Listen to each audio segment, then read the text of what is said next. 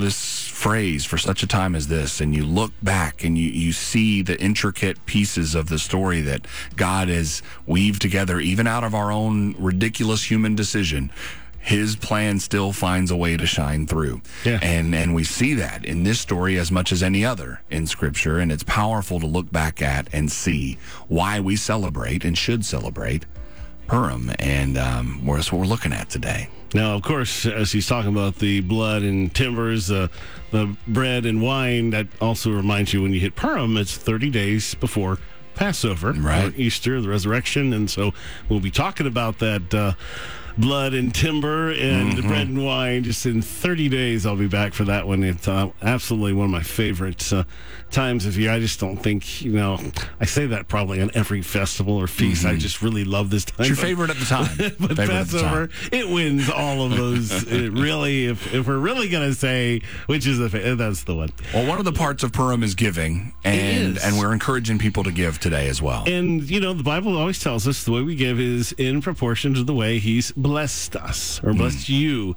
And so they're taking this time to make a Purim appeal, and appreciate all of those who are calling or going online and giving, because it's that time of year, and I don't know why, something about February. And so as we get into March, it's that catch-up kind of a time if we can gather enough to meet all the needs. And so this is it's this yearly thing. It happens. And so Purim is a great time to say, God set apart a time, special time just for giving, and he gave to us on Passover, and this is a giving that's going to happen in the future in the end times. And so it's a neat time. So if you could, Kelly's upstairs, 770-781-9150.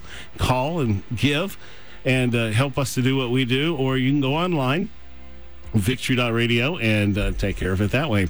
Now, we have been on this trek of history, right? Yeah. Because, you read the book of Esther, and you just kind of going to have to figure it out where it's at. And if you go to Wikipedia, they're going, it's just a story, it's not true. Well, it's like you pointed out earlier, too, that it looks like it happens in this quick little time frame, but it's really, there's a lot more to it than what it seems. Well, it is. And of course, I mentioned earlier, we kind of tracked down the Amalekites and this guy by the name of Amalek and his lineage. And I said, we're going to set him aside. Well, it's time for the villain of the story to appear. Bring him back off the shelf. It's time to bring old Amalek and the Amalekites back. And also to see just how determined God is to accomplish his will.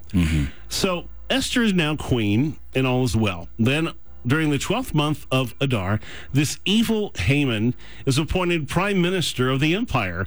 It's kind of weird. Everything's going well in your life, and suddenly, it's like, what happened here? Well, that's what happened. The king commanded all to bow to him, and this is where it begins. Mordecai, Esther's uncle, defied the orders, refused to bow to Haman because as a Jew, he could only bow to God. Also, Haman wore an image of the idol he worshipped on his chest, and Mordecai couldn't bow to him without appearing to worship that idol. So there's more to the story than just, it's not just attitude going on here. So listen to Esther 3. When Haman saw that Mordecai would not kneel down or pay him honor, he was enraged.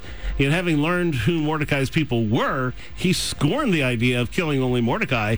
Instead, Haman looked for a way to destroy all Mordecai's people, the Jews, throughout the whole kingdom of Xerxes. So this is not an anger issue. This guy is something altogether different. So it's called the Book of Esther, but both Esther and Haman's names are mentioned the same amount, 54 times each. So the Jews say equal light, equal darkness. So, but however you want to look at it, this is a character that God wants you to take a look at. So it's obvious that Haman is not just a guy with an anger problem. He is an antichrist. He advances instantly from anger to rage to genocide. This is not a healthy thing. So Haman perfectly symbolizes the Antichrist. The closest word in biblical Hebrew for Antichrist is Surah, which translates as enemy. And Haman is referred to as Surah 4 times.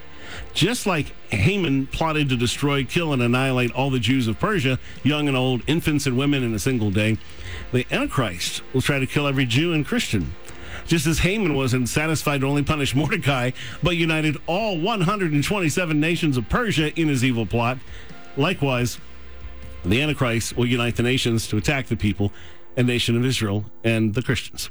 So Haman was also one of the wealthiest men of his time. He acquired that those riches. He seized the treasures of the kings of Judah. And he's a descendant of King Agag of Amalek. Yes, those Amalekites. One of the worst enemies of the Jewish people. Now, from the earliest days, remember, God commanded Israel to blot out the memory. I mean, not just kill these people, blot out the memory of them from under heaven, and you shall not forget. But, they ignored it. It's a command. Israel had victories over them as they entered the promised land, but they never finished the job. And now, if you remember, Amalek came from the line of Esau. Back when Jacob brought his family home for the first time, he had to face Esau, whom he had betrayed. Jacob and all of his sons bowed low. The two estranged brothers reconciled. Everything is nice. But of course, there's always a catch, and these are the things where these generations get involved. As it turns out, one of Jacob's sons didn't bow to Esau because he couldn't. Benjamin, who was in Rachel's womb at the time, hadn't been born yet. But if you're going to get angry about something. So, according to the ancient Midrash for Esther 3, Mordecai refusing to kneel to Haman was offensive enough. Still, with hundreds of years of all this family animosity, Mordecai's slight of him became even more unbearable. Haman was enraged that he wouldn't bow. When he discovered he was a Jew and that he was a Benjaminite, well, all the worse. Haman began to persuade the king that the Jews of the empire were not loyal and should be destroyed, and he even offered to pay for it all. This is how evil this guy is. So in the first month of Nisan, which is next month, Haman cast lots to find a date to spring the trap. The lot fell nearly a year away in the 12th month of Adar. So Haman convinces the king to issue a decree ordering the extermination of all the Jews, young and old, women and children, in the entire kingdom in one day on the 13th of Adar. Now remember, there's so much revolt in the kingdom, he's going, sure, you want to help me fix this? Oh, let's do that. Haman also wrote in the order to each province that they were to plunder all the possessions of the Jews. Sound familiar? Mm-hmm. Usually the Jews' possessions would have become the king's property. So Haman made their possessions free for the taking, ensuring everyone would participate in the massacre. So not only can you kill them, but if you kill them, you can have whatever you can they have their stuff. Yeah. So this is as evil as you can get. So if you ever wonder, is Haman really evil? Oh yeah. Yes, he When was. Mordecai learned of the plot, he tore his clothes, convinced all the Jews in the capital to wear sackcloth, repent, fast, and pray. And across the empire, whenever the Jews heard the edict, there was great mourning. So Mordecai asked Esther to appeal to the king, but she was too afraid because it was forbidden even for her to approach the king without being asked. And remember, I've told you a lot about Xerxes, and it's reasonable. Mordecai responds, "Do not think in your heart that you'll escape in the king's palace any more than all the other Jews. For if you remain completely silent at this time, relief and deliverance will arise for the Jews from another place.